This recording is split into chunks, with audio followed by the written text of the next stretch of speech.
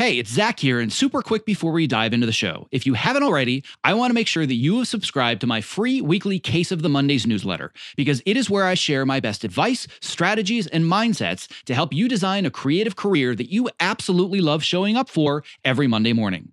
When you sign up, I'll even send you a bonus 5-day email course to help you clarify and prioritize the next small steps in your unique path to success. To sign up, just visit optimizeyourself.me/newsletter. All right, on to today's episode.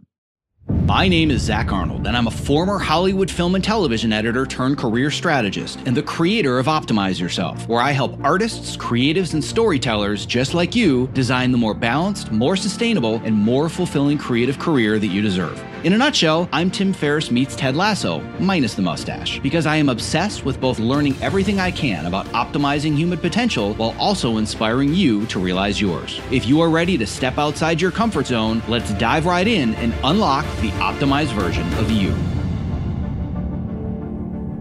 Hello, and welcome to the Optimize Yourself podcast, where I share honest and candid conversations with best-selling authors, world-class athletes, Hollywood legends, elite experts in a variety of fields, as well as everyday people that are achieving extraordinary things. It means the world to me that with all the podcast choices out there, you have chosen to invest your valuable time, energy, and attention with me. Now, before we get started, don't forget to visit optimizeyourself.me/podcast so you can subscribe, leave a review, and so you can also download your unique customized podcast playlist, where I'm going to send you the 5 best expert interviews from our archives to help you achieve your specific goals. So on that note, without further ado, let's get right to today's guest. Given the vast amounts of fear and uncertainty that are surrounding the current job market, I thought that I'd give you a dose of inspiration, of motivation, and dare I say, even a little gratitude to remind us all of the resilience and the adaptability of the human race. On the heels of my recent conversation with Brad Stolberg, who is the author of the book Master of Change, which provides amazing and practical ways to adapt and develop resiliency in the face of change, as well as my recent conversation with disability advocate Taylor Lewis, I thought that I released this upcoming series to give you all a new appreciation for the growth that arises from adversity. For the next 5 weeks, I'm going to be releasing some of my favorite interviews with everyday people who have overcome insurmountable obstacles to achieve extraordinary things. In this Top 5 series, you're going to hear from a wide range of guests who have faced extreme adversity and they have made it through to the other side to tell the tale.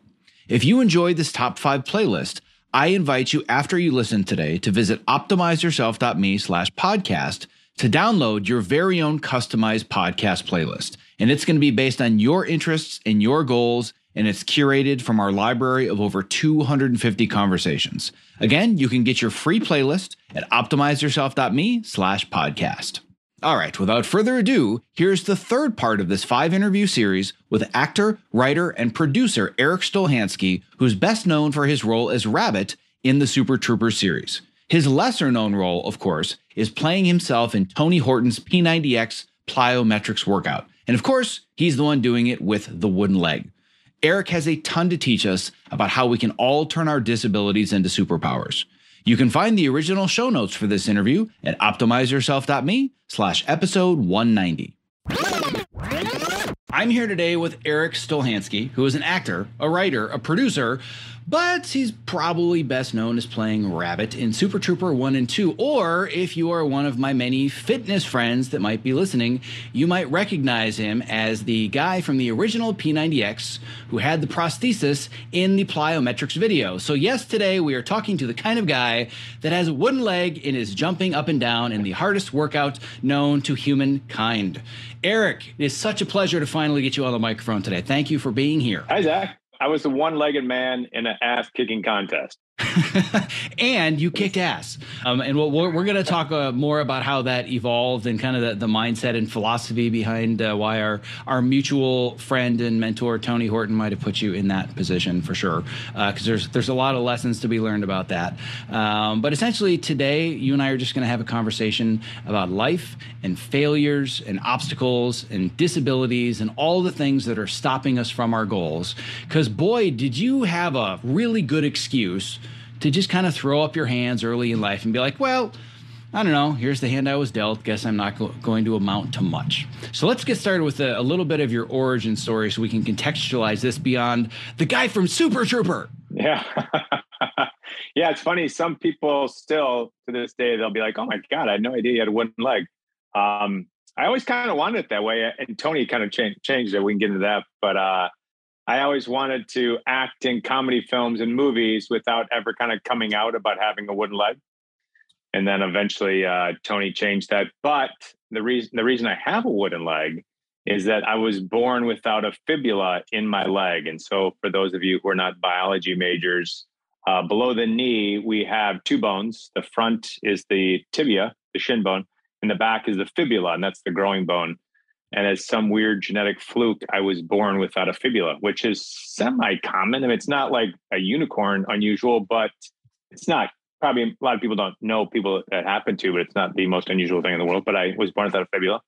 So I always think this is the most interesting thing if I had to put myself in someone's shoes, is that my mom at age 26, which is pretty young, had to make a decision when I was born without a fibula to either see what would happen, born without a growing bone, or amputate my foot and have your young kid have his foot cut off and then grow up on, I couldn't walk for about 2 years. So my mom had to drag me around in a red Flyer wagon for 2 years.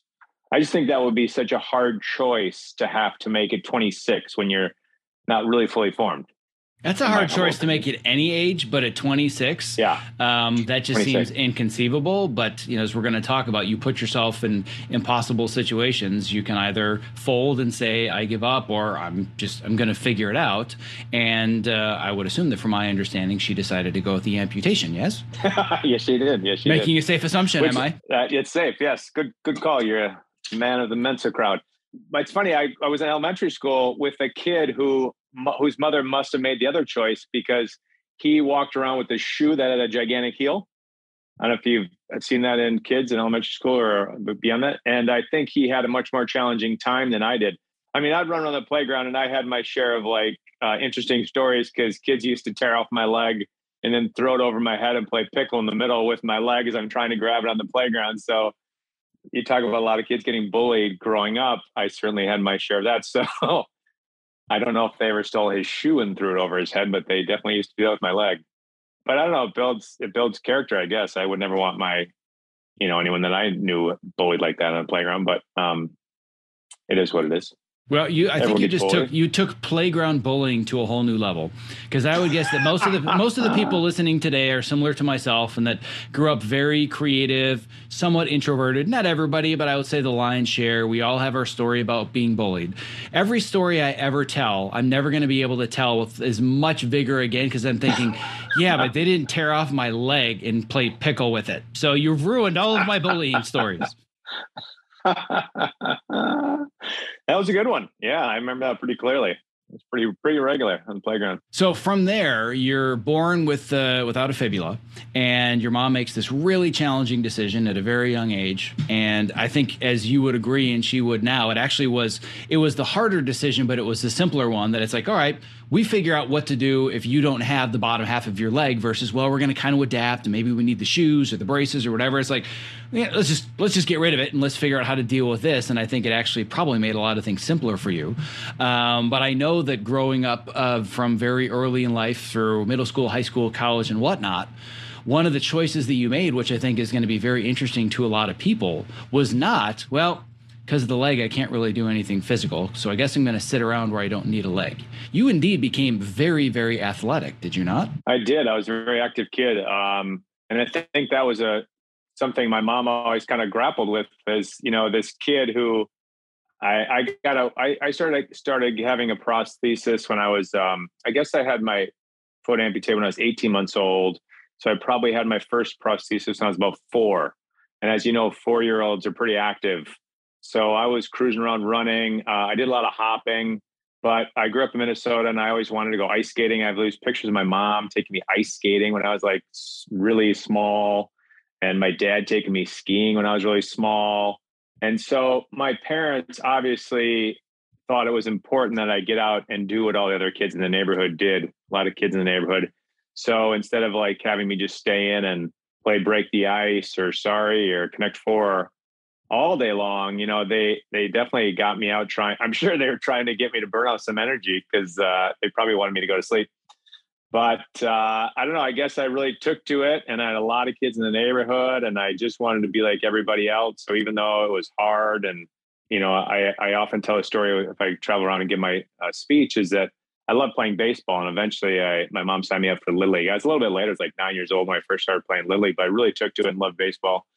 And back in those days, this was the dark ages of prosthetic technology. Now, things are so much more advanced, especially currently with all the veterans coming back and the medical technology advancing. But I was growing up in the 70s, and all I would do is throw a gym sock over the end of my leg, and then I'd put it in my wooden leg. And so when I ran, what happened was it rubs like this. And so it's called pistoning, and my skin would just tear. I mean, technology back in the 70s was pretty basic. So I don't know. I never wanted to really stop playing baseball. I do the kind of things. And so my skin was tearing off my leg. I would just throw some ointment on it, a bunch of Band-Aids, take about 20 Tylenol, and just get out and do what all the other kids did.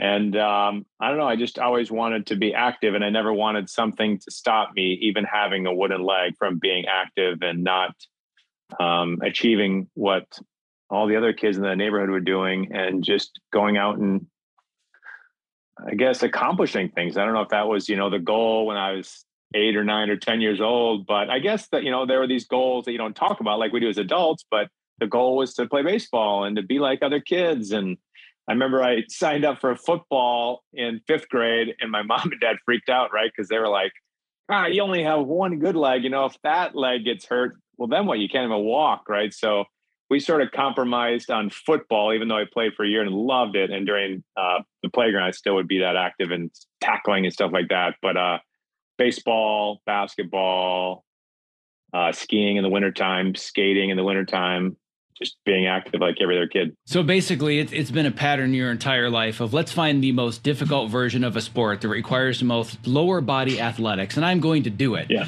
Which now the whole, plyometrics P90X, well, totally makes sense.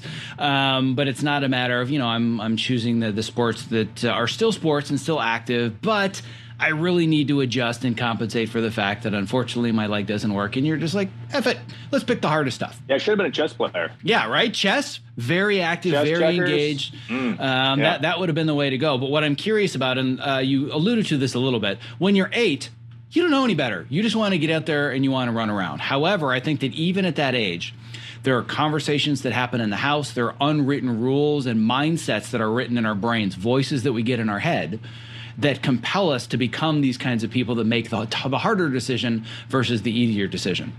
So it sounds like a lot of this came from a very early age when your mom was having to make hard decisions.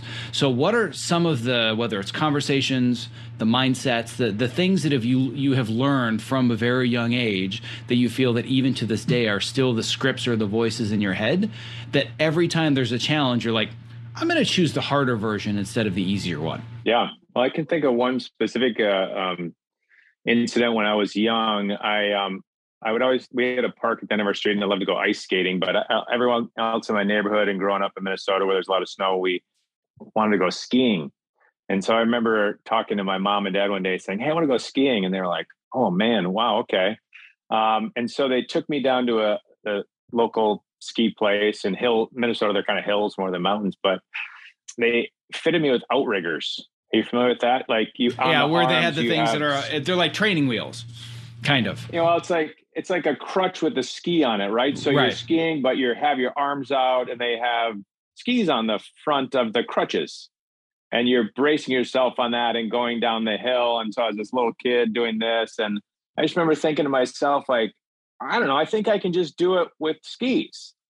And it was the hard choice. And my mom was like, well, whatever you think you can do, I'll support.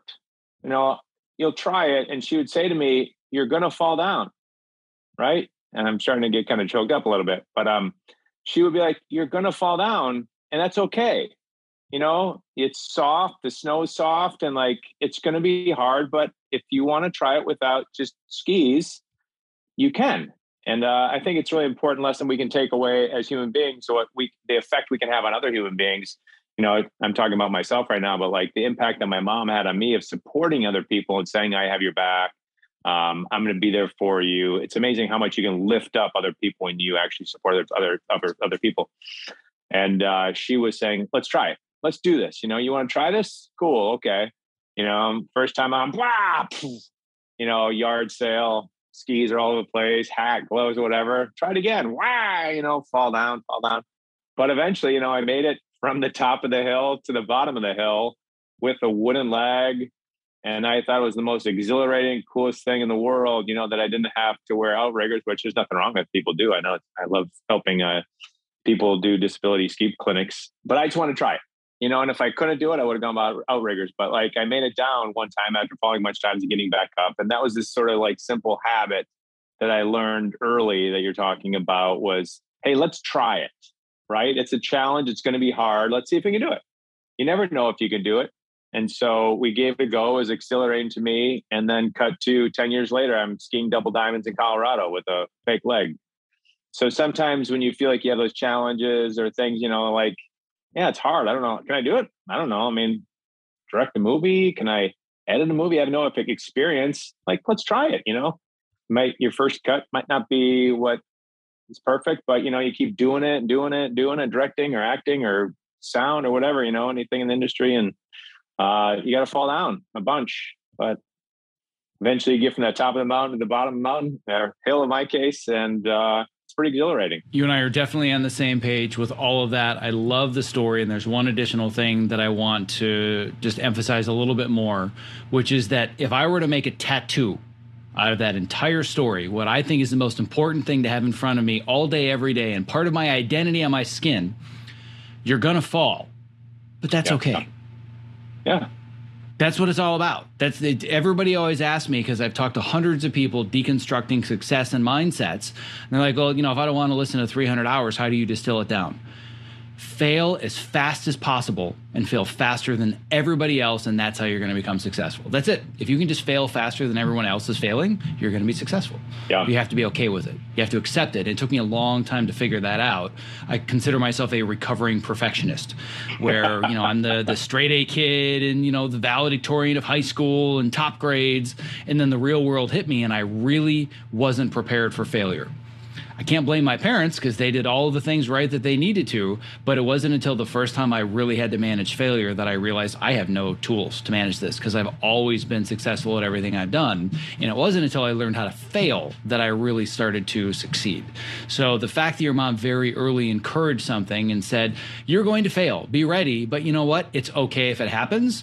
That to me kind of encapsulates everything that we're going to talk about with you today for this entire conversation. That's awesome, Zach. I also wanted to ask you a question.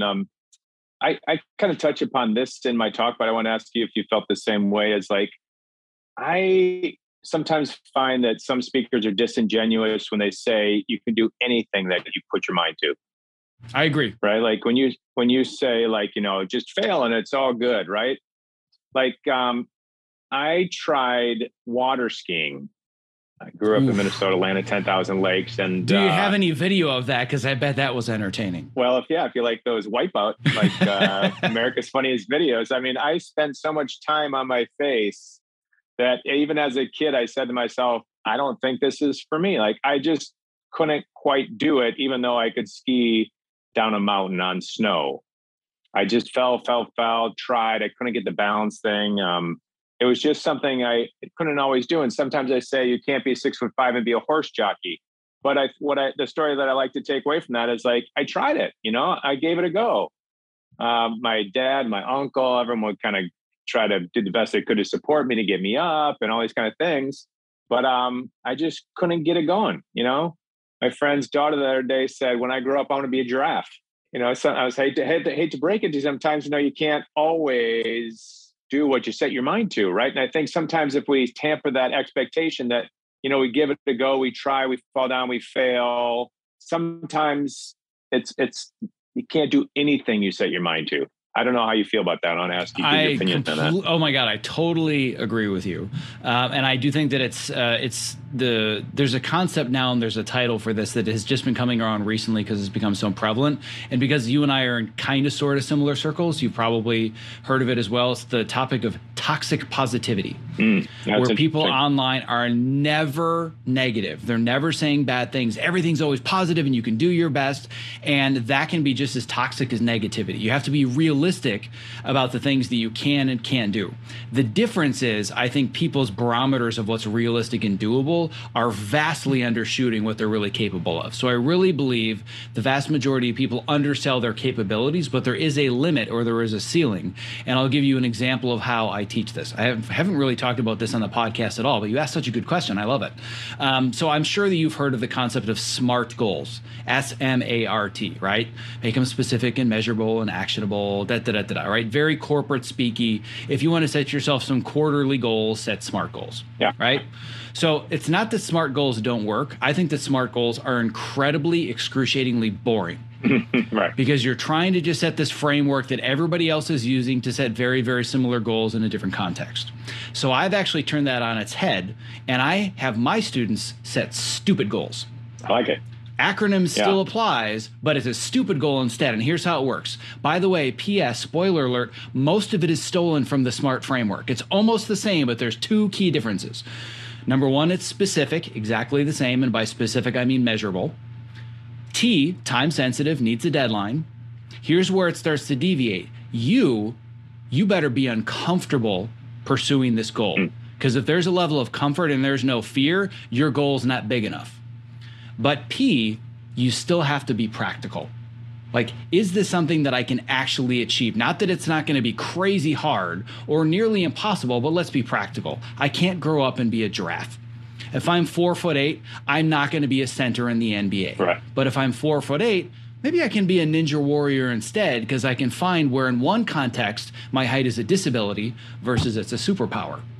And then the I is that it must be inspiring. If you're not inspired to go after this thing, just like not being uncomfortable, it's probably boring. And then most importantly, if you're gonna properly set a goal that you can achieve, you must put yourself in the D, driver's seat. If you're setting a goal that requires all of these outside circumstances and things outside of your control, you set yourself up for failure. So yes, you and I could not be more on the same page about this idea of toxic positivity. Put your mind to it. I want you to create a vision board, and I want you to manifest your affirmations, and you can make anything possible. Bull.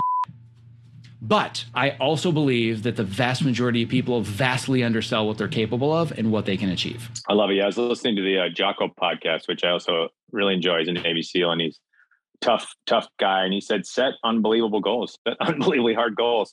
And I really love that, like, really, pushing yourself to try things you think that you might not be able to do. But then also not like getting so crushed, perhaps, if you can't achieve it, but at least trying. Exactly what you're saying is. Yeah, absolutely. And that's the story of the last 5 years of my life, as you know a little bit of the story because we talked about it at Tony's. But it's the difference between the SMART goal is I want to lose 10 pounds in 3 months. The stupid goal is I'm going to become an American Ninja Warrior. I love it. Yeah. Also losing 10 pounds in the process. Right. But the framing of it totally changes such that instead of I just need to reach this short-term goal and cut some calories and, skip a cheat meal or two versus my entire lifestyle is going to transform and change who I am as a person. Had I not set that goal, you and I wouldn't be talking. I wouldn't know Tony. I wouldn't know all the people in his circle. But by setting that one stupid goal, my entire life has changed and I'm surrounded by different people. Yeah, I love it. I mean, it's a ridiculously hard goal. And it's amazing what as human beings we really can do when we set our minds to it. Like you said, set those sort of smaller goals, long-term goals, but like really setting that bar high and not being so crushed, well, you did it, which is a great example. And, Jock was a Navy SEAL and doing like these incredibly hard things. I don't know. I just find it inspiring. I like being around those kind of people that have that energy that like, think I'm going to go to outer space, right? Like you can do it, right? If you set your mind, it's crazy. I mean, it's really hard and insane. You probably have to get up at 3:00 in the morning, but I don't know. It's fun to surround yourself with those kind of people that really push you to do interesting things. Yeah, I mean, it just brings up this quote that has been used ad nauseum in our world over and over again, which is that you are the sum total of the 5 people you surround yourself with. Oh, that's interesting. I believe that. Oh, you never heard that? That's funny. It's a very. But they've actually done scientific studies on it, and they have found that they did it in the context of weight loss specifically. But if you're surrounded with a bunch of people that are all working hard to lose weight or get in shape or whatever, by default, you just adopt those habits and you just start losing weight, as opposed to you have all the same goals, all the same habits, you're eating the same foods, et cetera, but you're surrounded by people that either aren't interested or are actively trying to sabotage you. Oh, you're never going to do that. You can't stick with it. They don't reach the same goal. So it's all about who you surround yourself with, which I'm the same way. Like, the energy of somebody that's very practical and down to earth and, I shouldn't do that. That's too hard. That's not for me. It's just boring. I want to be surrounded by people that are like, you know what, screw it. I've got a wooden leg and I'm going to play in Division I baseball in college. Why not? I tried. I know. And you failed, but you tried. I failed. I tried. That's what I love. Yeah, that's the part that I love the most. So I think that we've done enough of the teasing of the mindset stuff, and those that are listening, many of them are like, when are we going to talk about Super Troopers? Let's talk about Super Troopers. So how do we apply all of the things about failure and challenges and setting big goals to the journey that was creating Super Troopers? Yeah, talk about achieving goals. I was talking about, I actually have a friend who won the lottery, which is insane. Like, he one day went into a gas station and bought a lottery ticket and won. I mean, the odds are greater than getting hit by an asteroid, I think, is what the statistics are. But I feel the same about Super Troopers, right? Like, we made Super Troopers as an independent film. So we were a sketch comedy group. We performed for many years, kind of like the Beatles did in Germany. Like, we performed in small clubs in Greenwich Village for like 5 years before we made a film, and nobody had ever heard of us. But we had, done our time for years and years and years developing ourselves as a sketch comedy group. So we put in a lot of practice, a lot of hard work. But, we had to go make the movie independently, make it so it was strong enough to get into the Sundance Film Festival. And then we may have been the only movie that got bought at the Sundance Film Festival and actually put in theaters. There may be another movie that I'm just blanking right now, but the odds of that are kind of similar to winning the lottery or getting hit by an asteroid in a sense. But I think that all goes back to the lesson I'm trying to say is that to me, it all goes back to that one day when I was skiing and my mom said, you're going to fall down, but just keep getting back up again, and again. And it was just years of rejection and hard work but keep going. It's like what you're talking about is you set that goal. You set the goal for the American Ninja Warrior. We set the goal that we wanted to have a movie come out in theaters. So what happened was we were a sketch comedy group in New York City, performing live shows, just scraping by. I mean, totally scraping by. And there were movies that were starting to show up in theaters that were coming out of this thing called the Sundance Film Festival. And there was Reservoir Dogs, and there was Clerks and El Mariachi, and all these like great independent filmmakers were making these very low budget films, going to Sundance Film Festival in Park City, Utah, getting bought, and then put in these theaters. And we were in New York City, and they would come on the theaters, and we'd go watch them. We were like, we are going to make a movie that's going to be on that screen. And, I'm sure everybody laughed at us. Like, what are the odds that could happen? But we worked really hard. We wrote 20 drafts of a script. We shot a half an hour film. I mean, it's not a feature, half an hour film to kind of learn. And then we shot a feature film for $100,000 that we scraped together on credit cards and borrowing from aunts and uncles. And we shot it at the University, Colgate University, where we went. And that was all training kind of to learn how to do this creative stuff that most of the people that are watching this podcast, you work in the creative field. So that was our film school in a way. Nothing happened with those things, but it was a way for us to learn how to do it. And then, so Super Troopers was our second feature. And by then we were kind of learning the craft, but we still had to make it independently and then cross our fingers that it would get sold.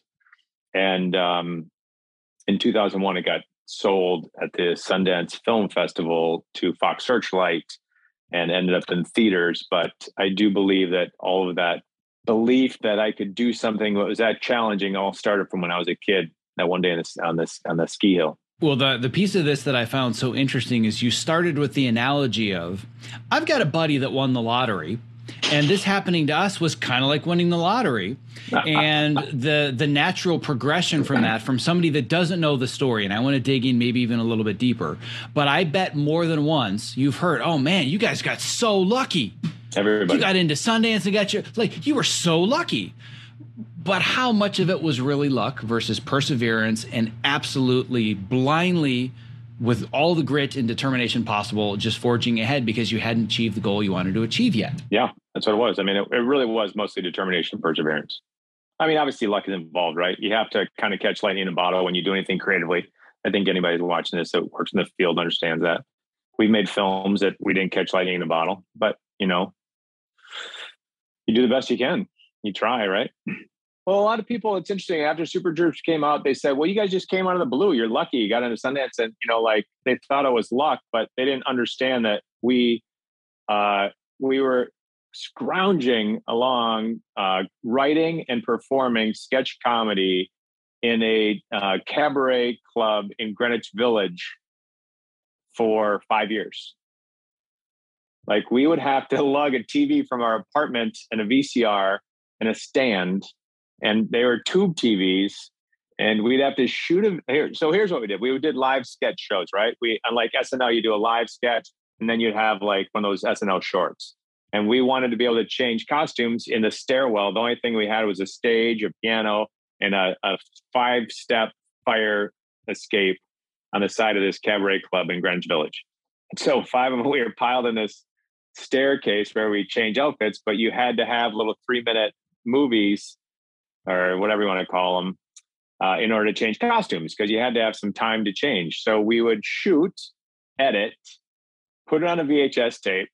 We'd lug this gigantic tube TV, put it in Jay would have to get his car from the garage, pull in front of our apartment. We'd carry it down the stairs, put it in his car, drive through Greenwich Village, which you know how packed it is on Friday night, try to park in front of this cabaret bar where they're doing drag shows on a piano on the first level. We go through that crowd up the second floor to this small little cabaret room. We bring this gigantic tube TV, VHS, plug it in, plug the cords in the back, put a VHS tape in it, have the remote on the side stage. I mean, now with YouTube, I mean, it's so ridiculously easy, right? But we would have to do this every show. And we'd perform that for 3 months.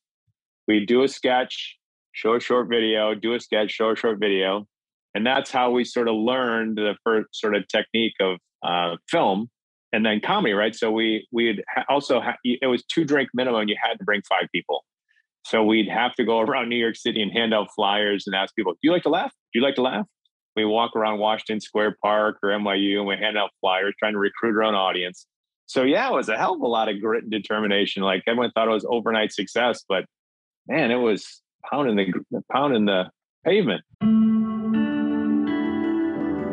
My sincerest apologies for the interruption, but if you're a creative professional who spends long hours at your workstation, not only is the following promo not an interruption, but listening has the potential to change your life. Because working with a topo mat underneath you at a height-adjustable workstation is a game changer. Let's learn a little bit more from Ergo-driven co-founder and CEO Kit Perkins, creator of the Topo Mat. The Topo Mat is the first anti-fatigue mat designed specifically for standing desks. The real benefit of a standing desk is movement. We found bringing in this cushioned terrain under your feet, your brain just subconsciously engages and you wander around and you get that movement at the standing desk that you need without even having to think about it at all. People will come to me at an event or a panel and they'll say, I got the Topo Mat because of you. Even when they had a mat, once they used this one, it was a total game changer. We've just heard time and time again that with Topo, we've kind of hit the sweet spot, that it's the right premium quality materials and a right shape that people are actually getting benefit out of this stuff. You spend more time here than anywhere if you do creative work the way that I do. So I would rather be driving around in a Ferrari than a Ford Pinto. And I feel like this is the Ferrari of the standing mat. One of the things you don't realize is that at a standing desk, your main interface to the world, your body's main interface to the world is the ground. If you're going to invest in anything at that Ferrari level, it should be what you're standing on. Well, my goal is that for anybody that is a creative professional like myself that's stuck in front of a computer for inordinate amounts of time of their waking life, they're doing it standing on a topo mat. So you and I, my friend, one edit station at a time are going to change the world. I like it. That's a utopian vision I can get on board with. If you're a creative professional looking for a simple and affordable way to stay active, energetic, and focused while spending long hours at your height adjustable workstation, I can't stress enough how important it is to have the right mat underneath you, which is why I continue to share the Topo Mat as my #1 product recommendation. To learn more about the Topo Mat and purchase yours, visit optimizeyourself.me/topo. That's TOPO. There's always years and years of those kinds of stories behind what most people would consider an overnight success. Every once in a while, there is somebody that is legit an overnight success. They go in and they have lunch at the right place at the right time, and an agent comes up and says, you'd be perfect for this movie, and then all of a sudden, you become the next A-list star, right? Happens once in a lifetime, probably even less than people winning the lottery. The rest of those stories where it looks like somebody's an overnight success story and they got their own career lottery ticket, stories just like that one. And I think what so many people miss when they're in it, and I would guess that maybe even you did, I know I'm guilty of it as well, when you're in it doing those things, when you're actively carrying the cart, you're just like, God, this is such a pain in the ass. Why do we have to keep doing this? What you don't realize, those are going to be the moments you miss the most. Those are going to be the stories that you love telling people someday. It's not, I'm so successful now, and now I can easily make a movie, and I have millions of dollars. Like the stories about lugging the cart in and out of Greenwich Village, those are the moments that so many people get frustrated by, and they don't realize a lot of that's the best part of the story. Yeah, you don't realize at the time, but it's grit. Grit. I think grit's a good word to describe it. Yeah. So one of the stories. Yeah, totally. And there was a story that this brought up that I don't think I've ever told before. I haven't told this for years and years.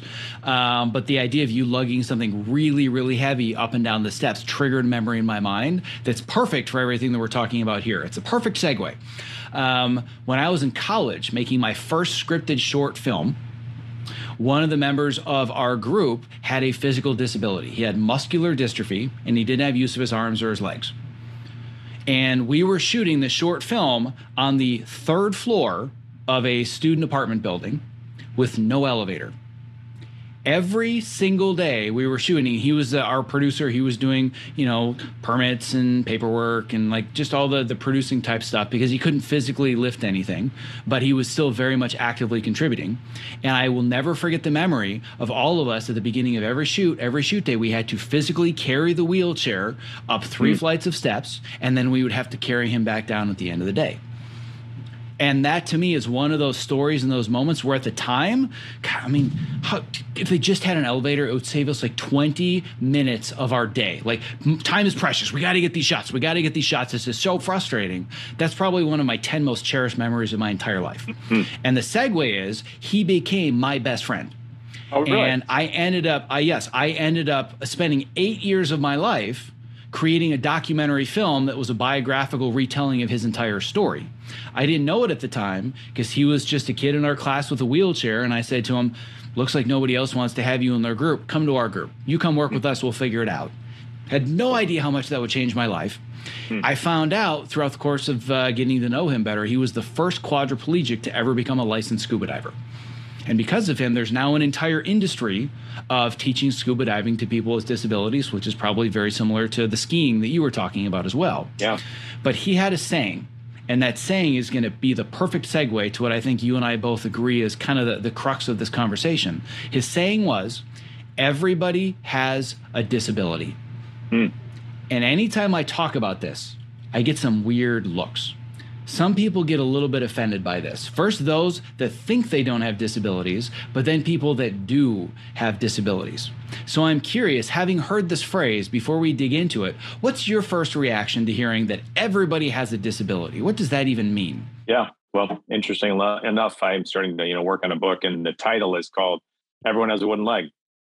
So same thing, different words. To me, it's the idea that you might not have a prosthetic body part, but we all have some sort of thing that gets in our way or some challenge that we have, right? It could be physically, emotional, physical in certain cases, but we all have something that mentally something we find as a handicap, right? It could be I'm not great at sports. I'm not great at art. There's something that we find that we're not good at, and we place obstacles in our own way, right? So mentally, we sort of have to try to overcome something that we find hard, right? So for me, like, I got to overcome running, but somebody else might have depression, or somebody else might have cerebral palsy. Somebody might feel tired all the time. Somebody might struggle with weight loss. I mean, after every time I give my talk, everybody, not everyone, that's kind of an exaggeration, but a lot of people will come up to me and tell me what their wooden leg is. When I kind of have that saying, they struggle with, my husband has cancer and it's been really hard because I'm working a full-time job and I have to go to doctor's appointments, or, something that is their sort of challenge. So I think everybody has a challenge. I mean, life's so freaking hard, right? Like Buddha said, life is struggle, right? So even that definition of Buddha saying life is struggle is that we all have something that we struggle with. Life's hard. Yeah. All existence is essentially suffering. If you want to get really Buddhist, everything that we do is essentially suffering. So it's not about alleviating the suffering. It's about better managing it, having strategies to manage it, because that's essentially what we're doing. Right. And to go even one layer deeper, because I've really analyzed the word disability to better understand people's reactions to it. And what I find is most common is that when people hear the word disabled, the immediate first image that goes into their mind, person in wheelchair. Yeah. Right? That's pretty much it. I mean, we've even got the signs, the blue signs that are there for the good parking, right? Disabled, you get the good parking, you have a physical disability. And what I try to help people better understand, because this is one of the parts of my program, is that disabilities and challenges I find are slightly different. And from somebody coming from your perspective, I want to workshop this because I'm really interested in your perspective. I think that when it comes to a challenge and a disability, the difference is that with a challenge, you can find different ways to circumvent it and achieve it and overcome it. However, with a disability, the first step, you just have to accept it, right? I don't think that you having a wooden leg is a challenge as much as a disability, because you can't say, well, I could find a way to grow a leg and have one. Whatever it takes, if I put my mind to it, I'm growing a leg, right? You've accepted, I don't have a leg. Thanks to modern technology, it's almost kind of a non-thing for you at this point. It was different in the 70s, and there were challenges caused by your disability. But there is no changing the fact that biologically, you don't have part of a leg. I'm only laughing because one time I had sort of an astrologer type person tell me that if I thought about it hard enough, I could grow my leg back. See, because if you put your mind to it, you can accomplish anything. But to a certain extent, yes, but to a certain extent, no. So I always say that when it comes to a disability, and again, it doesn't have to be physical, mental, it could be geographical, it could be ethnic, like, in certain contexts, the fact that your skin is a certain color becomes very much a disability, right? But it's something that, first of all, can't be changed. It can't be fixed. It just is what it is, and you accept it, but it's only a disability in a certain context. So an example would be that in the context of being able to run a marathon, you not having a leg is a disability. It doesn't mean you can't do it, but it's certainly going to make it a lot more challenging. However, in other contexts, let's say, for example, in the context of being a public speaker, is having one leg a disability for you? No. In a way, I would argue it might actually give you a tiny bit of an edge and a little bit of an advantage, because you have something that's more motivational and inspirational to talk about than just some regular guy with a normal life that wants to be a motivational speaker, would it not? Sure. I'll agree with you on that, yeah. Yeah, so I feel like that what I'm trying to do, and there's a whole lot of things that I'm doing with this program, but one of them is helping people reframe things that they feel are making them less than others. Well, I'm less than others because I'm missing a leg, or because I'm in a wheelchair, or because I have ADHD, or I deal with mental health and depression issues. I'm less than others. But if you change the context of it, sometimes that disability or that kryptonite can become a superpower.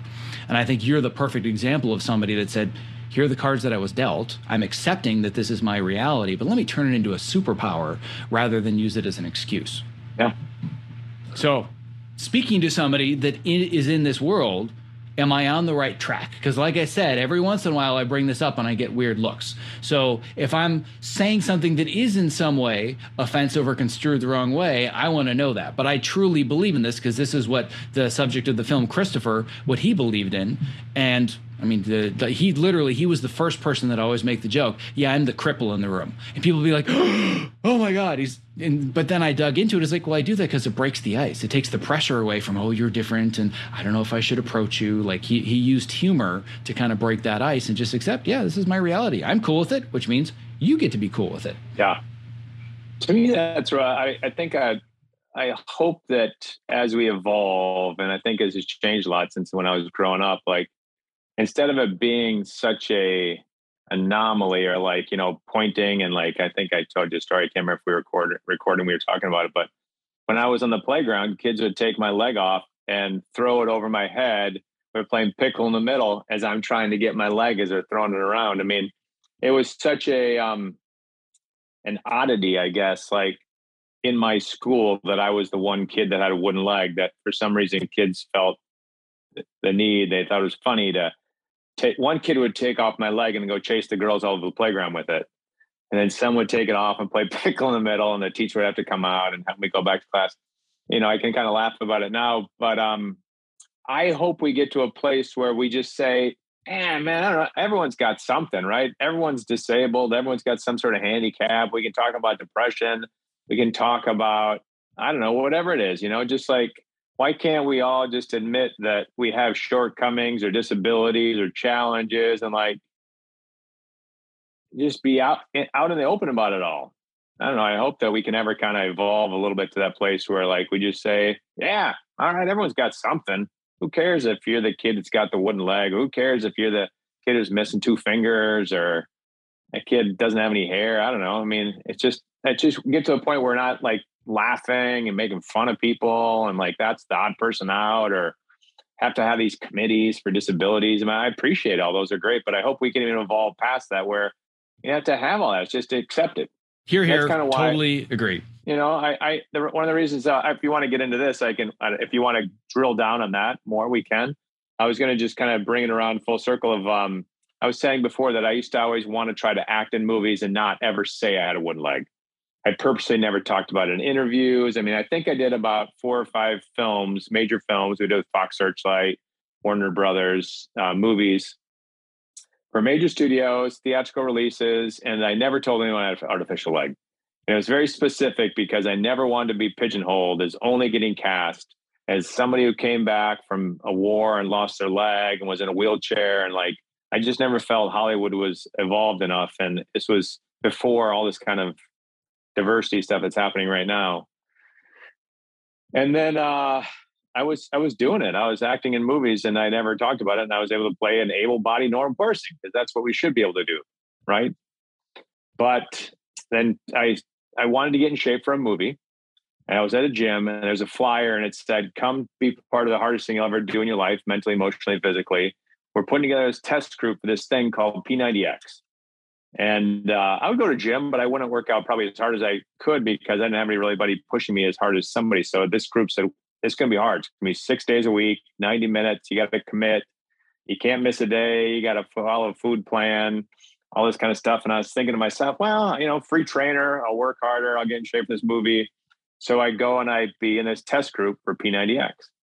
And at the time, there was no real extreme home fitness movement, right? It was Richard Simmons or Cheryl Tiegs, Jane Fonda. It wasn't really like there's no CrossFit.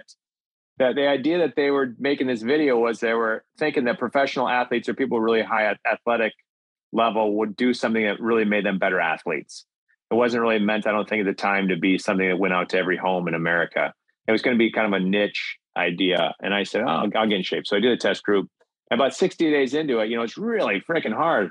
And I was falling over in yoga, all these like balance positions, plyometrics. I couldn't do it. I just couldn't do it. So like 60 days in, I realized I kind of overcame something and I was stronger, getting in better shape.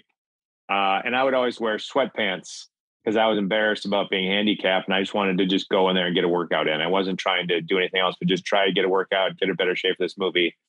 But about 60 days in, man, I was starting to do the plyometrics. I was able to hold the balance poses. I was able to do a lot of these really hard physical activities. And one day I showed up, I said, screw it, man, I'm going to wear shorts today.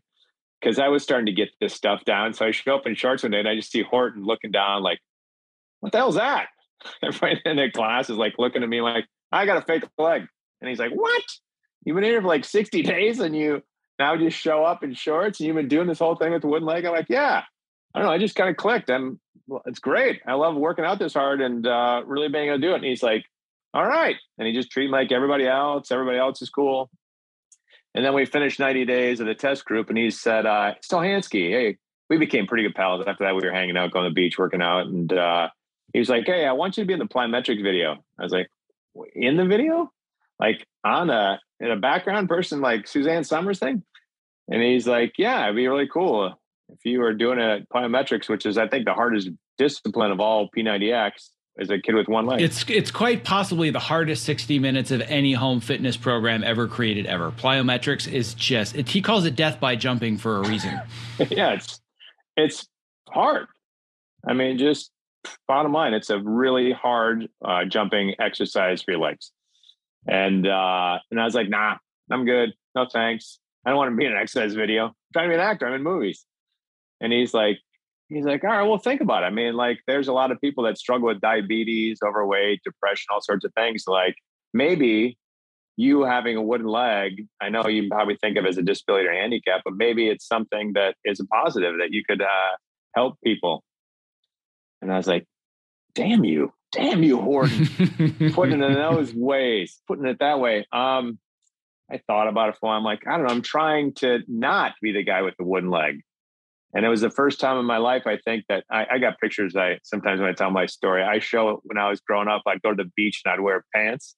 I used to wear like jeans. Like my family, we went down to Florida one time for spring break with my mom and dad and sister. And I'm down on the beach wearing jeans because I didn't want to be a handicapped kid. And I had to make like a life decision. I was like, I can embrace this, having a disability, or I can be the person who's trying to hide from it. And I said, you know what? I've been in these movies. All right, I'll do it, man. I'll be in your P90X video. And so I did it in shorts. And I think that was the first time that I ever was sort of on film doing anything where I exposed my legs sort of to the mass audience. And then it went on to be like the #1 home exercise video in America and just took off. Totally unexpected what they thought. I mean, it's a great workout. And Tony obviously talks the talk, walks the walk, and it's the real deal. And that, so now I accept it. I hope that we get to this place where everyone's like, oh yeah, who cares? I mean, that was, I don't know. I mean, we shouldn't even be talking about it in the sense, like, it should just be like everybody in the world just says, yeah, I have a disability. I got a challenge. I got a handicap. Aren't we all just one people? Aren't we all like one type of humanity? Who cares? Unfortunately, we just have so little time on our days because we're spending so much of it trying to prove to everybody that we're perfect and we have all of our shit figured out. There's no time left in the day to be vulnerable and share our struggles and share where we're human, right? And I'm not going to get on this soapbox. I have many soapboxes. I actually have an addition to the house that hold all of my soapboxes. This is one I'm not going to bring up, but just social media has the power to get us to the point where you and I are talking, and is doing the exact opposite, because we spend so much time creating this false perception of all the things we have figured out. Here's the perfect day. Here's my perfect breakfast. I have the perfect work day on my laptop, outside doing my own thing. Hashtag living the hustle life. Hashtag blessed life. And it's creating this environment where we don't feel accepted if we're posting something that is ugly or dirty or real or vulnerable. But imagine the power and how quickly we could change this if we just flipped the switch on social media, and instead of here's all the stuff that you're kind of making up or just exaggerating that's BS, versus let's all just be real. I really think that that's an area where we can make this much more of a reality. And I think some people are using it the right way to do exactly that. So I know some people that have really leveraged social media and today's technology to be able to amplify the idea that, yes, I might have a disability in one context, it's an ability in another. So I'm always trying to help people to identify first what you consider the disability. Let's accept it. Now let's reframe it so the kryptonite becomes your superpower. I love it. Brilliant. What I'm curious about next is we've talked about how you've gone from this kid that was really athletic, loved baseball, football, basketball, couldn't play the football, but you still loved it, Then you decided you wanted to go as far as you could in baseball, and you got there. Made the switch to acting. And if we have time, I want to dig into that piece a little bit further, because it's a pretty damn good story about how you decided to go from athlete to acting. But then ultimately, I want to talk about public speaking. So we're going to take a little bit of a detour, because I don't know how much value it has other than it's just such a good story. Talk to me about how you made the transition from athlete to actor, because you told this, I was almost on the floor. The true story of how I got into comedy. The leg story. Not that they're not all leg stories, but this is one of the best stories I've ever heard. I was at Colgate University, and it's Division I sports. So I was captain of my high school baseball team. I always loved baseball. Spring came around, and I went and tried out for the baseball team. And surprise, surprise, I wasn't big enough, fast enough to play Division I baseball. It's pretty hard. And so this was the time when I could have become introverted again and stayed home and not gone out. But I said, I was depressed for a little bit, but I was walking by the campus university theater department, and the door was open. I looked inside, and they were rehearsing, and there's this girl on stage. I thought she was cute. So I kind of stuck my head in, and I sat in the back and I watched, and I thought, wow, I always loved Caddyshack and Animal House and Fletch and all these comedies growing up. I was like, man, I want to try getting on stage. I want to get on stage with that girl.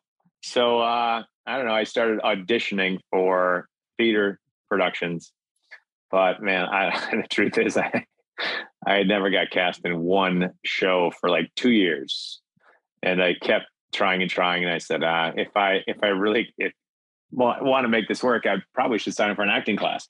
So I finally signed up for an acting class at school, and the first thing they made us do was show up on a Saturday morning and build sets. And how that's supposed to help you as an acting amateur, but it was free labor. So I didn't, I just did what I did to get a grade.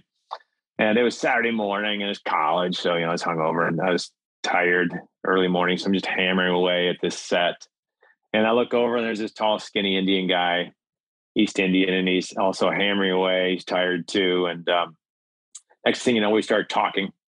And start talking about where we're from. And he said he's from Chicago. I say I'm from Minnesota. And he's like, oh, Minnesota, huh?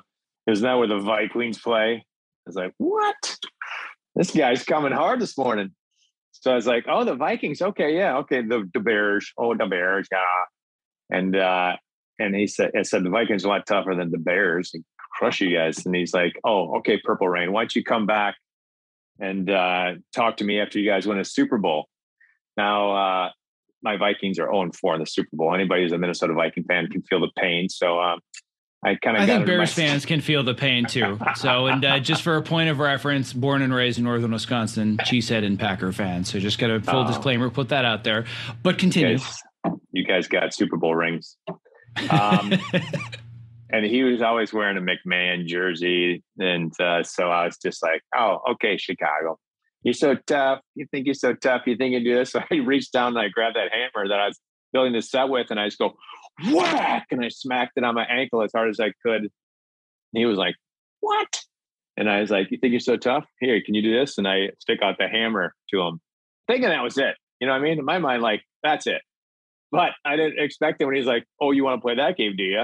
And he reaches out and he grabs my hammer and he goes, whack! On his ankle. And he's like, holy crap, Jesus. And he fucking grabs his ankle and he starts squirming around the floor. I was like, oh, I wasn't expecting it to go in this direction. What am I going to do now? And I look around and I was like, oh, okay. And I see where, a theater, proscenium arch, right? You got the cement arch over the theater. And I go, all right, hey, Chicago, if you're this tough, can you do this? And I run across the stage and I kick the cement wall as hard as I could, straight on with my foot. And I think, and that's it, right? I think he's going to be like, okay, I'm done. You're nuts. Instead, I hear, screw you, Minnesota! And he comes, he's wearing Birkenstocks too. And he comes flying across the stage and he kicks the cement wall as hard as he can. And he drops down to the ground and he's rubbing his toe. And he's like, that's not so bad. What else have you got? And I'm like, what? This guy's crazy. And I'm thinking this game of Quiénes Más Macho is going to be finito. But it's not. It's not. We're in this for city pride, right? And so now I got to find something that's going to make him bail out of this game. So I look over and I see it. I'm like, yeah, I got it. This is definitely going to be it. And I reach down and I grab a pneumatic staple gun, because we're using pneumatic staple guns to build sets. And I'm like, hey, Chicago, are you this tough? And he goes, you don't have the guts. And I said, oh, yeah? You don't think I got the guts? He's like, you can't do, you're not going to do that. Right? I'm like, he's like, I was like, you don't want to do this. He's like, I don't, anyway, I'm getting ahead of my story. I take the pneumatic staple gun and I say, Chicago, you this tough. And I put it up to my leg and he says, you don't have the guts. I'm like, oh, yeah? I go, hot out, brown cow. And I put a pneumatic staple with a staple gun into my leg. Now he comes running over and he's like, there's no way that's real. And he starts inspecting my leg and he's pulling at my pants. And they're like, for sure, there is a staple into my leg. And he's like, oh my God, did it hurt? I'm like, yeah, it hurt. I'm probably going to take me to the hospital afterwards, man. You don't want to do that. And he goes, I don't want to do it. I have to do it. And now I'm thinking, oh my God, this guy is like either plumb crazy or he's definitely tougher than me, because he grabs a staple gun. But he starts searching for like the fatty, meaty part of his leg. I did it in my shin, right on the back of my leg. But he starts like grabbing different parts of his leg that he thinks have more fat on it, that it's not going to hurt as much. And he finally settles like on the back of his leg and he's pulling at it. And he's like, I could probably do it here. And he takes a staple gun and he puts it up the back of his leg. And he's about to pull the trigger. And I'm thinking, man, at the moment, I'm like wrestling, like, he was making fun of my Vikings. I'm like, I should let him do this. But I'm like, my reason and kindness, Minnesota kindness got the best of me. I'm like, hold on. I got, what do you out of your freaking mind? I'm like, puppy's made of wood. I got a wooden leg. And I pull it off and I show it to him. And thinking he's probably going to like strangle me or kill me or just be totally pissed off. But he breaks down laughing. He's like, oh, he thought it was hysterical. I guess we were kind of cut from the same cloth ultimately. And he sticks out his hand. He said, hey, I'm Jay Chandrasekhar. And I'm like, hey, Erik Stolhanske. And we became best friends after that. And ultimately, he put together the comedy group at Colgate University. And he asked me if I would come audition for it based on our time building sets that day. Went and auditioned for the sketch comedy group, got cast. We were called Charred Goose Speak at Colgate University. We performed for the next 2 years. And then after that, we moved to New York City, became Broken Lizard. And here we are 30 years later. We just finished our 8th movie called Quasi, which will be on Hulu in 2024. Nice. Definitely gonna have to make sure we check that out. But the story is amazing in any context, but seeing it via Zoom doesn't do it justice. Because to watch you perform it live, seeing the whole body and like the animation and everything else, like I remember my face hurting after you telling that story the first time that I had ever heard it. Like it literally hurt. It is more fun to act it out. It's amazing. But what I love about it, the takeaway is that it wasn't just this macho thing. You found somebody that was cut from a similar cloth, and a lot of it has to do with the exact direct path that got you to where you ended up being a filmmaker and producer and director and actor and everything else. And would you not have gotten there if that story hadn't happened? Of course not. But it did become a part of that path. Yeah, it's kind of funny. I don't even know, like, the kind of weird serendipitous moments, fortuitous things that kind of bring us where we are. Sometimes it's just that interesting person you meet somewhere at a intersection or a workout class or on a Zoom, or, what I mean? You never know, sort of. I was reading the director, I always mispronounce the name, but he directed the latest Thor movie. And it was... Taika Waititi? Yeah, Taika Waititi, I love, which such a big fan. And he was, he collaborates like with Jermaine Clement and then a couple other people I was reading about the paper today, that he kind of meets somebody and he finds them interesting, he collaborates with them, and then they make a project, which I thought was kind of cool. Like, you just never know who you're going to run into, or something happens one day when you kind of just hit it off with somebody, and the next thing you know, you're collaborating, making a project together. And that's where I think we can get back to this concept of finding lightning in a bottle. Because there's one side of the coin where it says lightning in the bottle is all luck. There's another side of the coin that says, to a certain extent, not to a full extent, but to a certain extent, I think you can create that luck. So I want to dive right into something that you do in your speaking engagements that you call the red light, green light game.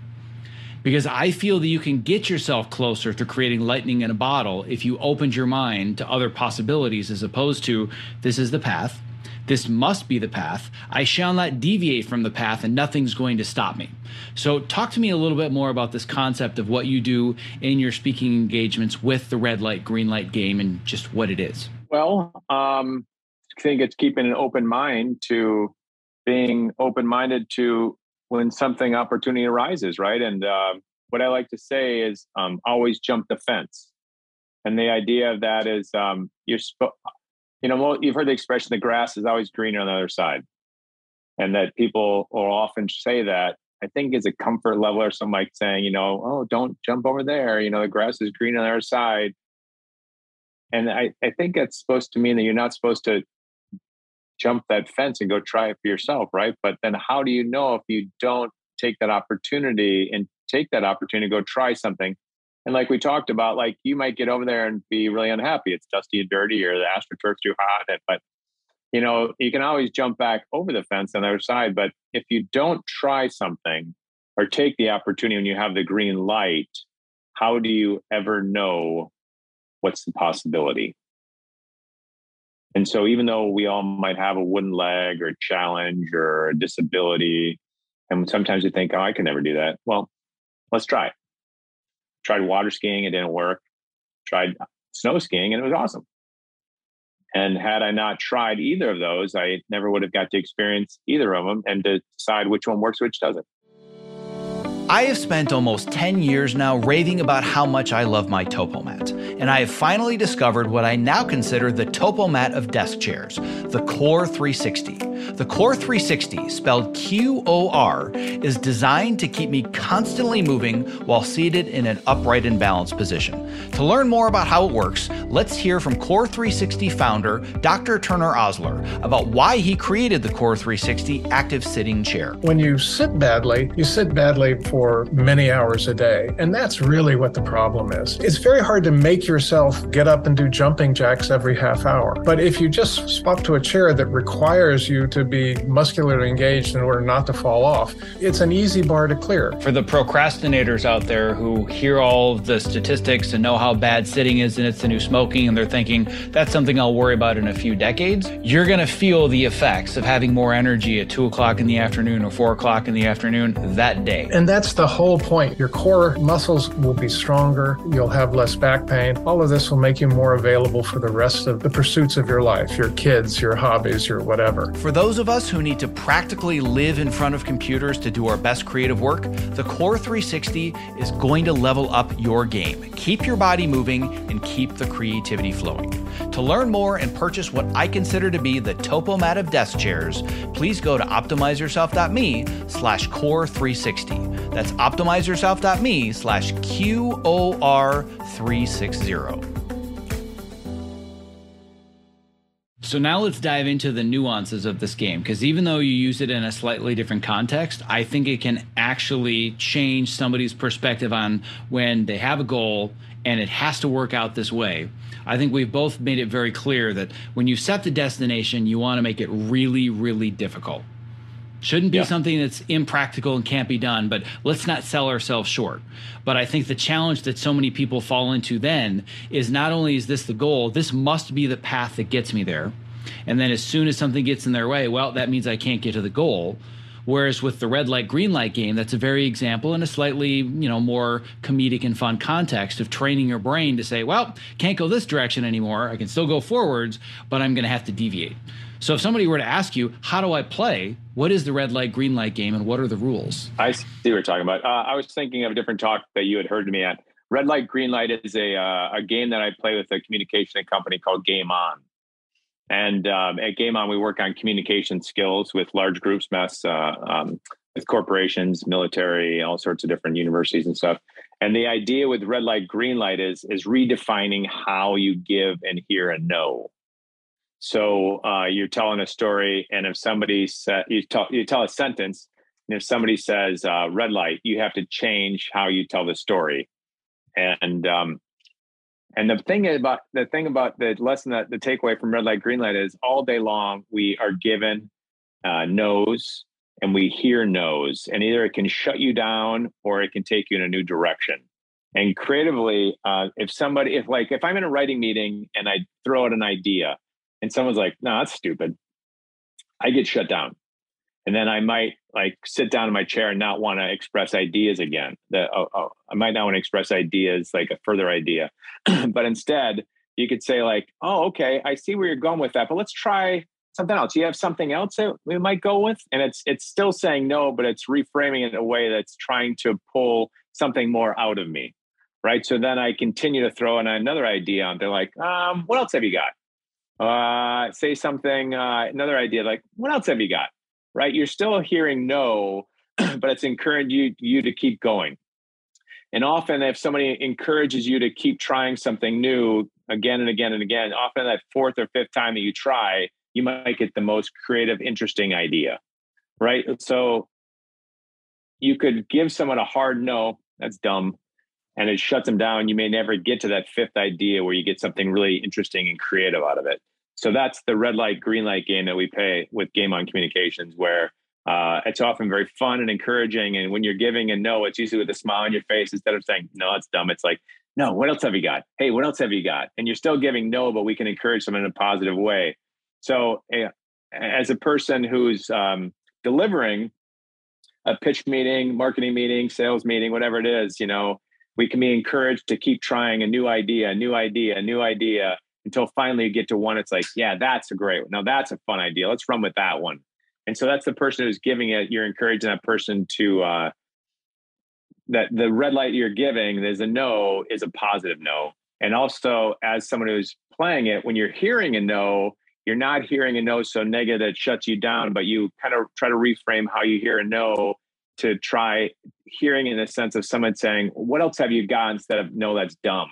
Because no, that's dumb makes you retreat and sit down and become introverted and shut down, where if you hear it as like, oh, they're really just saying, hey, what else have you got? And like, okay, I can come up with something different, right? So it's how we hear and give a no.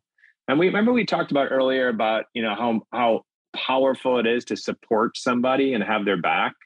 So like when my mother, when I'm growing up, and she says, she could have, when I said, hey, let's go skiing, she could very easily have been like, no, we're not going skiing. You know what I mean? That's the easy thing to do as a parent. Like, we're not going skiing. It's you got to drive there. You got to put on a lot of clothes. It's expensive. You got one leg, No, we're not going skiing. But instead, the very powerful thing that she did was she supported me, and she was like, yeah, all right, let's try this. I'll support you. And that changed my life. Right. And it's the same kind of thing. It's in a very daily basis. The red light, green light idea is when we give and support somebody, and we have to give no's all day long. We have to hear no's all day long. But can we do it in a supportive, positive way that encourages people to get to that fourth or fifth idea instead of shutting them down? I'm going to make sure in the show notes that I put a link to a video where you're actually demonstrating this live.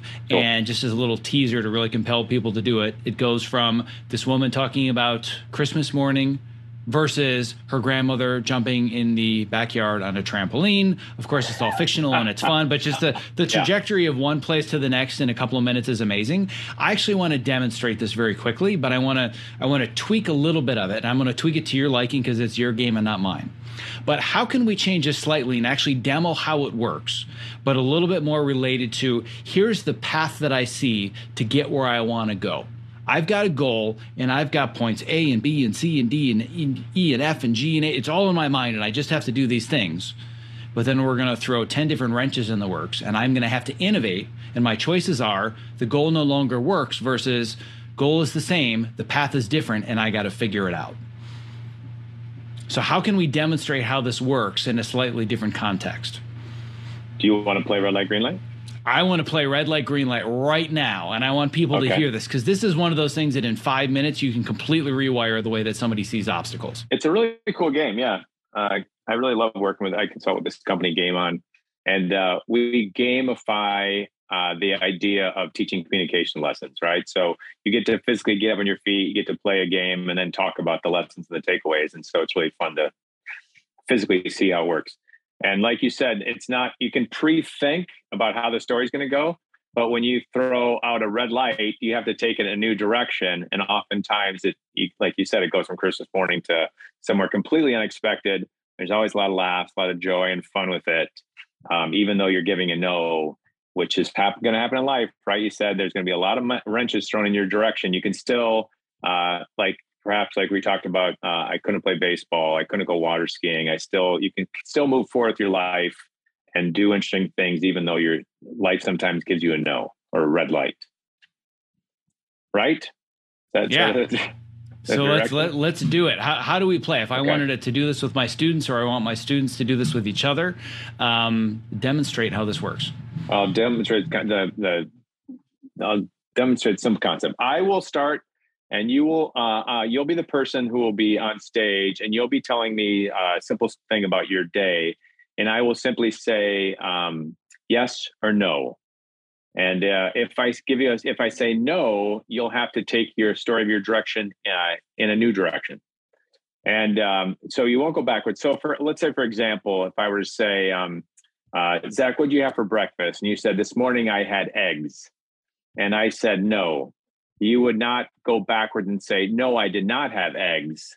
You would simply move the story forward by saying, I had watermelon gum, right? You don't have to be crazy. You're not trying to go for the laugh. The only rules are I have your back, you have my back, and we're going to work in agreement. We're not going to try to punk each other, right? We're simply trying to have each other's back and make each other look like heroes. And we're not trying to go for the laugh or anything like that. I'm going to ask you simply about your day. And if I say yes, you just continue with your story. If you hear no, you just take in a different direction. And normally, if I'm doing this, I will be the person that goes up on stage to make the other person feel comfortable. So if you prefer, I know that you have experience in the creative field. So, and for the sake of time, I thought we would just try one. But normally I would go up on stage. I'll say, look, I'm the person who will look like a fool. I don't want you to be nervous. I'm here to make you look good. And you can ask me about my day. You want to try it like that to start? Well, I was going to say that in the spirit of making hard choices as opposed to the easy ones, the easy choice is to have you warm it up and demo it. The hard choice is to throw me right on the hot seat immediately, especially for the sake of time. I have one quick question for you. What's the result that I'm working towards? Is it that I just want to be more comfortable with adversity? Is that I'm still trying to get to an end result? You said the goal is not to make people laugh. So what is a general goal that I'm working for that can show whether or not the exercise was successful or not successful? Yeah, I wouldn't even put so much pressure on anything about being successful or trying to have an end goal. Really, we're working on the idea of all day through life, all in life, we're going to get no's, but we can take that no and turn into a positive direction. So, for example, you're driving down the highway and a car stops in the right lane. You don't just pull up behind it and stop, right? You go in the left lane, you go around, you keep going forward. So it's about moving forward, being innovative, working on creativity, working on adaptability, change, anything. So if you get a no, it's not stopping you. It's you moving forward in a different direction and seeing that oftentimes that 4th, 5th choice is something that is a fun, creative choice. All right, then let's do it. I love it. All right. Very clearly understand this. Let's do it, and then I'm going to throw this onto my students as well, because this is going to be so much fun. Okay. Zach, tell me, what's your favorite holiday?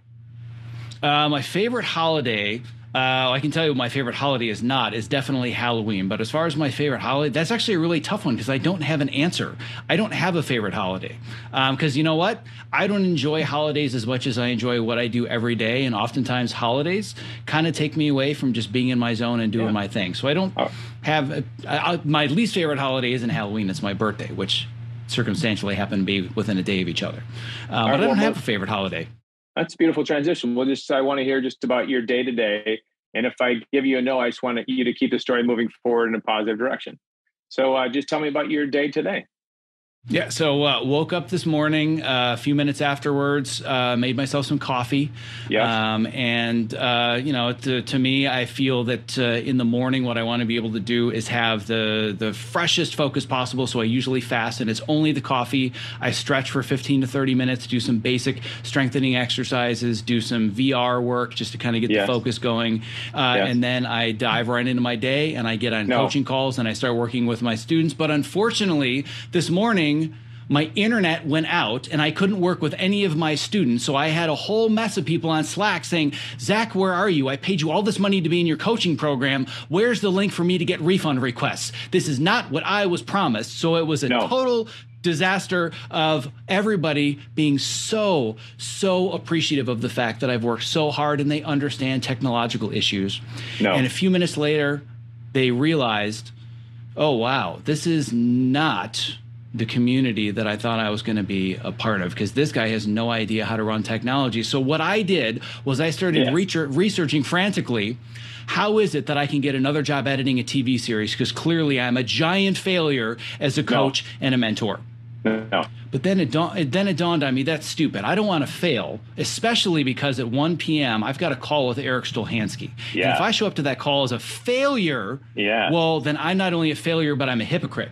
Because I decided to quit on something that was hard, talking to a guy who says that everybody has a wooden leg. So today, this morning's Zoom happened to be not my wooden leg, but I realized that after I was going to be done with this call with Erik Stolhanske, that I was going to be exhausted. Because the guy put me through the ringer. But I summoned the courage and the energy to realize that I can put myself on the hot seat and I can nail it. And not only by doing that, I can inspire people listening to also pursue their goals, even if they're really, really hard and really, really scary. Yes. Nice. All right. There you go. Perfect. So that's fun. I can tell that you've done some improv before. I would guess this must have something to do with the improv comedy world. Most of my background is in sketch, but I love the idea of it. Having worked with Game On, it's all getting up and improvising with people working who have never had experience, and it's just so much fun to try to encourage people that yes and moving forward, the positiveness of it. You might hear a no, but you're going to take it forward in a different direction anyway. Like you were great because you didn't pause on any of it, right? As soon as I gave you a no, there wasn't like the idea of going backwards or stopping or pausing. It was like instantly just taking it forward. You had a smile on your face. I love about it, like when I gave you a no, it didn't like shut you down. You didn't like frown. It wasn't like, oh, okay. It was like, oh, okay. Yeah. And then, right, it was instantaneously just moving forward in a different direction. It was grace. There was grace in it. And it seemed like you were happy to try something different, which I liked. And one of the reasons I wanted to do that is because I think that through years and years of conditioning, of just being in a place where I'm like not only trying to avoid obstacles, I actively put obstacles in my life. I pay to have obstacles in front of me and work with some of the world's foremost experts to make my life as difficult as possible. Even though I've never done this game before, I just think I've rewired my brain to be like, all right, fine, bring it on. What else you got? Let's figure it out. As opposed to immediately shutting down. It's funny because it also reminded me of the story. I swear to God, I haven't thought about this since high school. But we had an activity that we did in forensics. I was in forensics doing like, skits and public speaking. And it's like basically acting competition for nerds. So if you don't want to be in sports, and I mean, in northern Wisconsin, as you know, probably the same in Minnesota, it's all about high school sports. But I wasn't really into the sports and I was into acting and whatnot. And there was an exercise where you basically had to get up in front of the entire class, starting with absolutely nothing, and you had to tell a story and see how long you could tell the story and entertain people before it just started to become a mess. Like you could use any details you want, but whatever it was, it had to constantly be engaging. And as soon as you started to fill it with fluff or like, oh, this is dumb or I'm not interested anymore, they'd say, stop. Interesting. So I would just go for minutes and minutes and minutes, making up the craziest shit. And for some reason, I don't know why, but my brain is just wired to, make up all the BS. But I think the combination of that and, again, just really actively putting obstacles in front of me, when you were doing it, it wasn't a matter of, oh, man, that was stupid. And, oh, how can I change the story? It's just like, bring it, right? I love that challenge. And that's why I believe a game like this is so beneficial for creatives. Because when you're stuck on an idea, there's always another idea out there. You just have to be willing to find it and have a bunch of really crappy ideas first. Yeah, I was going to ask you, like in the editing world, do you get that where like, I don't know if you get studio notes, but someone's like, no. I mean, in a sense, it's maybe not that hard, but like, we're not going to do that. We'll change that. I'm not seeing where that's going. Let's try something else. And like, you might be like, stuck, but then you're like, okay, I'll try it. And you find out that actually that second or third or fourth, fifth cut actually does get something creative and interesting. Yeah. So as somebody who works in Hollywood, you're probably no stranger to studio and network notes. So you definitely know what those look like. Editors, stranger as well. But what I often find, and this is, it's very important for me to collaborate with the right people that are on the same page, is that I want to work with people where they're not giving me the solutions, they're giving me the problems and I get to come up with the solutions. So if somebody says, the scene isn't working, you need to make it 37 seconds shorter and you need to make this wide shot a close-up and you need to take 4 frames off of here, I'm like, don't tell a brain surgeon how to do brain surgery. Just tell me that you're having trouble thinking and let me figure out the problem. It would be like me going to a composer and saying, you should do 4 bars of A and then you should go to 12 bars of C flat. And at this point, you should bring in the strings. They're like, no, let me compose the music. Just tell me what you want to feel. You know what? I want to feel happy in this scene. All right, now I can do my job. So as an editor, it's my job to interpret what is the result that you want and how are we not reaching that result. So if they say, like, an example would be on Cobra Kai. This happens all the time, and they're perfect with this. They don't tell me how to fix things. They tell me the problems. They will say that this scene doesn't have enough energy. In my mind, this thing is just an 11 as far as energy. Right now, it's feeling like a 7. That's the only note I get. It's not take these 4 shots out, make it 17 seconds shorter, and use this piece of music instead. It's give it more energy. And it's my job to interpret what that means, knowing their tastes and figure it out, which to me makes my job a lot more interesting.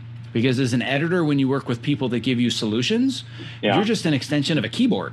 It's my job to execute your vision, but I don't get to be a part of it and I don't get to collaborate. Versus, ooh, I see your problem. I think I've got an idea. Because ultimately, and this is getting very existential and something I talk about with my students as well, is that as you climb higher in the ranks, and I'm sure you can attest to this, it's not like all of a sudden now that you're making movies as opposed to desperately trying to get one made, you don't have less problems in your world. You have different problems in your world. And I want my world to be one where it's full of problems that I have fun solving. So if somebody says, these are all the challenges, I'm like, oh my God, that would be awesome to solve that problem. I'm having fun versus do it this way. Yeah, I don't even agree with that and that's dumb, but I'll do it anyways. Like that to me is the difference between a show I will work on and what I won't. It's just, am I going to enjoy solving these people's problems? Awesome. So that's a perfect example of all the no's you get in life every day, right? The no's are red lights. You get a red light, but how can you think of it and frame it in a positive way? And we can apply that in life, right? Like when you get those red lights, can we think, okay, yeah, we'll move forward and come up with something fun. And that's what you're doing in the exercise and doing a great job with. Yeah. And the other thing that I have become very ninja-like at doing, to use that phrase, is that oftentimes, and this is always my goal, when somebody has a note or a thought or something isn't working, I feel that somebody that's really good at their job is going to deliver what that person expects. What I do is I deliver something that's far beyond their expectations. So if they say, this thing doesn't really have enough energy, we wanted it at an 11, it's at an 8, I'm going to deliver them a 14. Nice. So my goal is I'm going to give them something that's so far closer to what they want that the note I always want is, whoa, dude, like rein it back a little. So anybody that'll watch a finale in Cobra Kai and they're like, my God, this is balls to the wall. It's because my goal is that all of my notes should be, this is too much. You need to scale back and slow down. But I never, ever get that note. But that's the goal, is to push it so far beyond the boundaries that the note is, all right, you need to back off. This is too crazy even for us. But I've yet to get that note. I love it. That's what you're talking about, setting the goals high, right? At the beginning. Yeah, absolutely. One of my favorite quotes, don't know if you've heard it or not, but it's actually a James Cameron quote, so it's apropos to our industry, which is that if you set a goal so ridiculously high and you fail, your failure is going to still be above everybody else's success.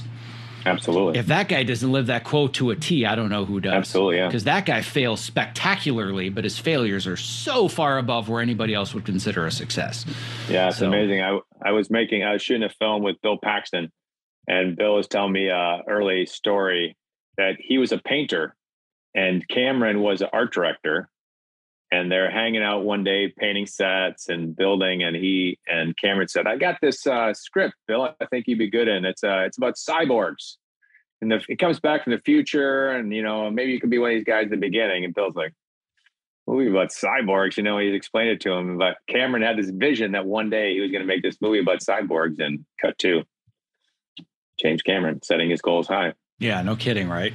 Cool. Well, I want to be very, very respectful of your time, and I realize that we're coming to the end, and actually to one of the new challenges and obstacles in your life, which is you talked to me that what is the challenge that's coming up in about 3 minutes that precludes us from recording any further? Yes, kids coming home from school, for sure. But not just kids coming home from school. There's a little bit deeper insight into these kids that are coming home from school that if you don't want to share, that's fine. But I just think it's an interesting capper to everything we're talking about where you're making the harder choice. Yeah. I foster children because I think it's wonderful to create a safe home for children that need food, good nourishment, try to give positive influence and a safe environment so they can strive and do interesting and great, creative, fun things with their lives like you do and everybody out there that's listening. Everybody deserves a chance. And those are the kind of people I want to surround myself with, people making choices like that.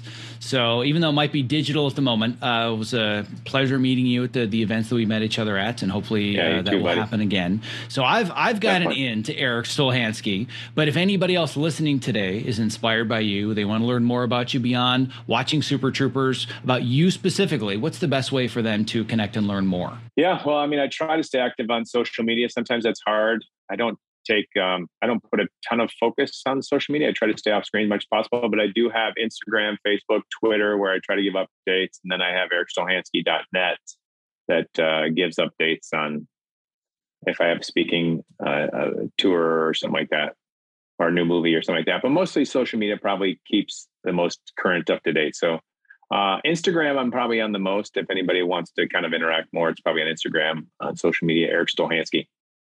And it's hard to spell, so Google how to spell it. Stolhanske, pretty easy to find. It's a challenge. Yeah. Start with Super Troopers, and you'll find the spelling very quickly. But Erik, really appreciative that you and I connected, and you're a part of my circle, and that you were willing to take the time today to share your insights and your story with everybody here. Hey, I'm proud to be in your circle. Thanks, Zach. I really appreciate your friendship, and great talking today. All right, take care. All right, buddy. Thanks. I hope you enjoyed this interview with actor, writer, and producer Erik Stolhanske. If you'd like to access the original show notes, simply visit optimizeyourself.me/episode 190.